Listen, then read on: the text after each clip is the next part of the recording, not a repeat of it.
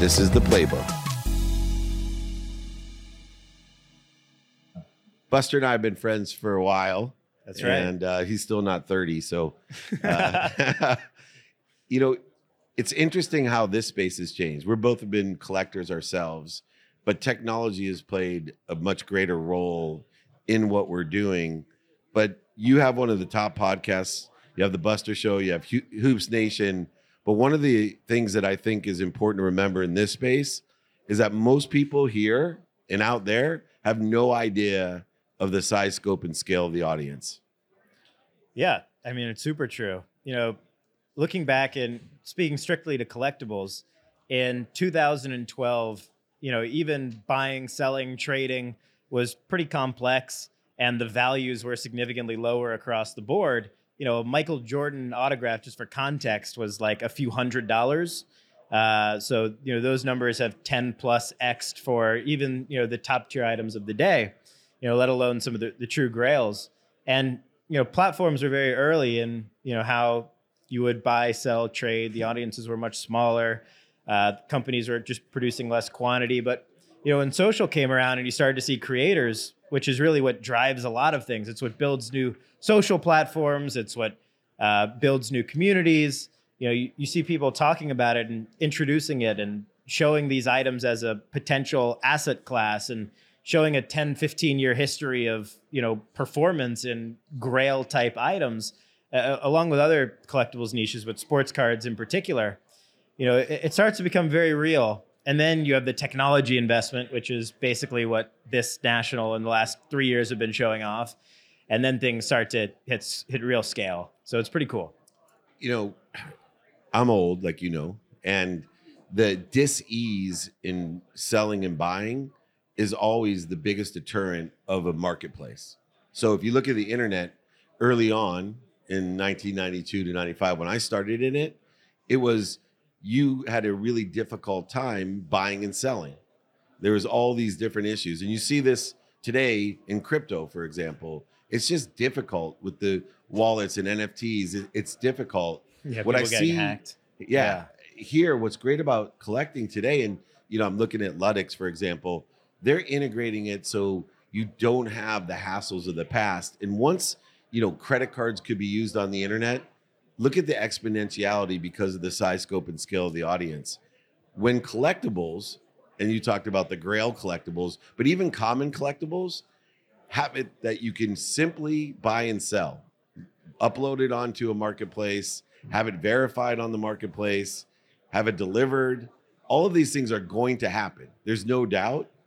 We're looking at, 10x, 20x value and also quantity of assets that are available. How long do you think that's going to take when we have what I call ubiquitous trading? It's going to be interesting because companies are now making a push towards blockchain collectibles. And I think that's going to take a long time to catch on for the physical collector world, but I think it eventually will, and things will be tied one-to-one. And, that's eventually going to happen. I'd give that 5 to 10 years.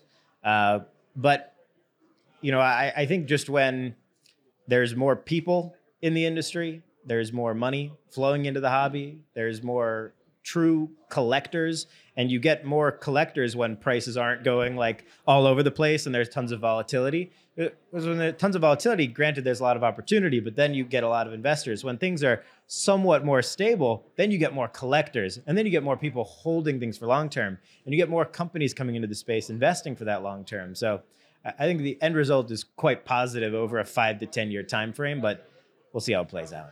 And one of the other aspects that will cause growth is something as I ran Lee Steinberg, the sports agency, and I, came in to the business, and Lee Steinberg, the legendary sports agent, said to me, "David, what business are we in?" I said, "Sports agentry."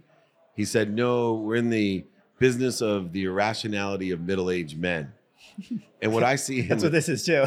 Yeah, except for people like you with all of the trading cards, right? Magic and Pokemon and tennis shoes. Sure. You don't have the disposable income that a 55 to a 65-year-old has, where the kids are already gone to college and you're in your prime earning stage and you want to go backwards in the emotional aspect to nostalgia and remember, Tony Gwynn or whoever it is, and there's an exponentiality of value.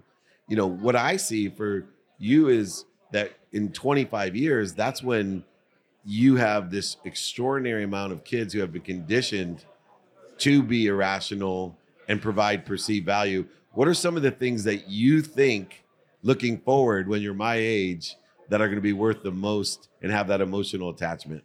It's probably the most important question.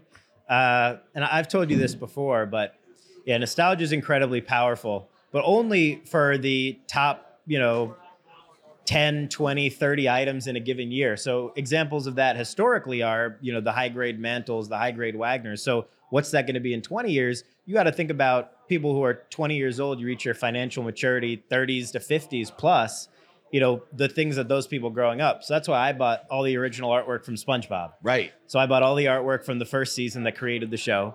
That's why, I'm going after key historical figures, that are evergreen all time. On top of that, like Lincoln and Washington documents from their presidency. That's why I collect that stuff. Can't go wrong there. But in terms of nostalgia, SpongeBob is my 100% biggest play there. You run the numbers, and in 15, 20 years, things get interesting.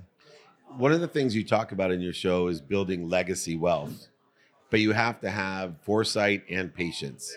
And we talked about building a brand, and I'm kind of the middle-aged mutant turtle of the internet, one of the few guys who actually have run businesses, but have built a brand on TikTok and Instagram, and probably still don't know all the nuances of it. How can you stay so patient, number one, at such a young age with the success you've had, but also to have the foresight to say, hey, all these other idiots are buying Jordans on StockX or wherever. I'm going to buy, Lincoln's, and I'm going to buy the first season of Simpson. Well, I think those Jordan people might do fine. Yeah. I think they're probably going to do great. That's another example of an iconic figure. But the nuance comes in. You can do a lot of things that give you those short dopamine hits. Like content is a great example of that. It both gives you that, feeling in the short term, but you're also building something long term. But you've got to have those plays where you're solely focused on long term. That's why you do a lot of different things, and you can do some things in the short term. Like for the agency that I run, that's very short term. We're helping companies now, today, and we need to deliver on a monthly basis. Whereas, for something like SpongeBob, it's a 15, 20-year timeline. Or for my podcast, that's a 20 to 50-year timeline. Or for my personal brand, it's, I always say it's the only company you can never sell. So. But you can sell the community for a personal brand. You can sell the intellectual property too. I think artists have shown that in the last couple of years. But yeah, you're always going to be you. You can't replace you. Right. So, that's something that for everyone is forever. But you got to find those different places where you can play the short game, because both are important. Now, one of the other aspects, and I see this, and I'm blessed to have my office at SoFi Stadium, as you know. Yeah, it's insane. Insane. It's like the craziest office in the world. But it got more insane when Taylor Swift decided to do concerts there. And what I started realizing is there's a real momentum and shift to seeing things in person. Mm-hmm.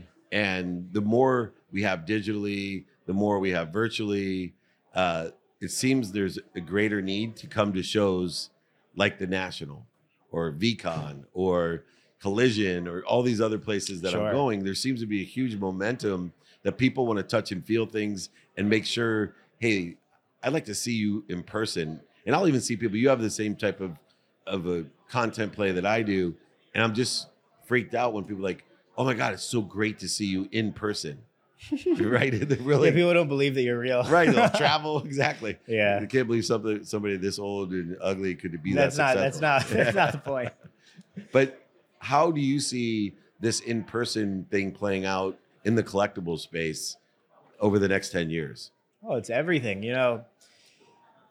I don't deal as much in fields like real estate outside of the agency, but, a lot of those sorts of deals are all built on trust. And that's like the grandest scale you can think of, other than like company acquisitions. So when you build trust and community in person and you feel like you have real relationships with these people, a lot more deals end up happening. which is good for everybody. So that's why I think it's really important for the health of the industry to get people together in person.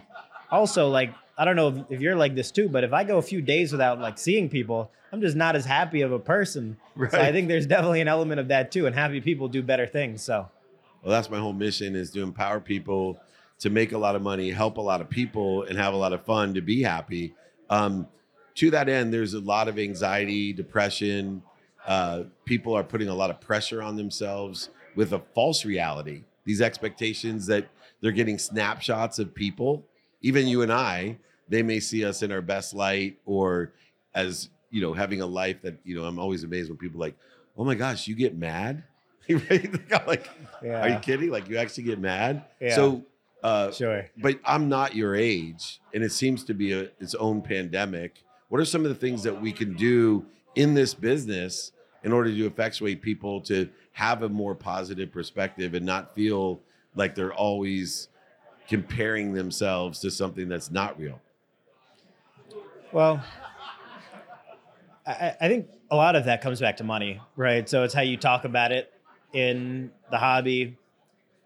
I don't so much highlight like the crazy dollar flip thing, like pulling something off on someone else. Like, yeah, I think when, content and media is more focused on why things are cool, why things are special, why things have historical value, learning the history and context behind things. Because, one of the things I learned from investing in Lincoln and Washington documents was when I put money into something, doesn't matter what it is, I'm going to learn everything about it.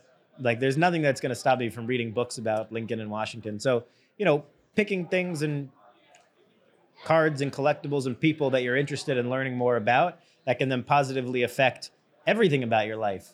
Like, I think everyone would benefit from knowing everything about Abraham Lincoln. Pretty incredible guy. Did one or two things that kind of matter. So same for Washington, or same for Michael Jordan, or same for, a lot of people. So, picking those spots and showing why that's important and how that can actually benefit your whole life, not just your life within the business. I think that matters. Let me ask for an example, because you have done, and you are a guy who's more interested than interesting. You're curious and creative. So pick either Washington or Lincoln.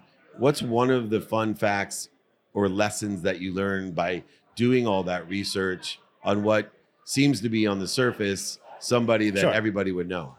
Yeah, I mean, a great example is that George Washington, served 2 terms. He could have become the king of the United States, and he decided to step down. I think that is a lesson that you can apply to business. You can apply to entrepreneurship. After 8 years, maybe it's time that you step down as CEO and bring on a new CEO of the team, or you let some things go because it's better for the long-term health of the country or the company.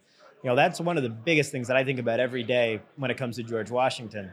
And that, who would have thought, right? 5 years ago, that's what. Have you been talking to my team? What's up? Have you been talking to my team? Is it time for me to step down? Oh, no. But has it been 8 years? It's been a lot longer than 8 years, but I'm still the king. My wife is actually the king. I love it. All right, last question. Philanthropy. Sure. What I also find remarkable about your content and the lessons that you teach, and even incorporated in your business, like me, everything you do seems to have a purpose or a cause attached to it. How important do you think that is? And 2, how important do you think that is to your actual success?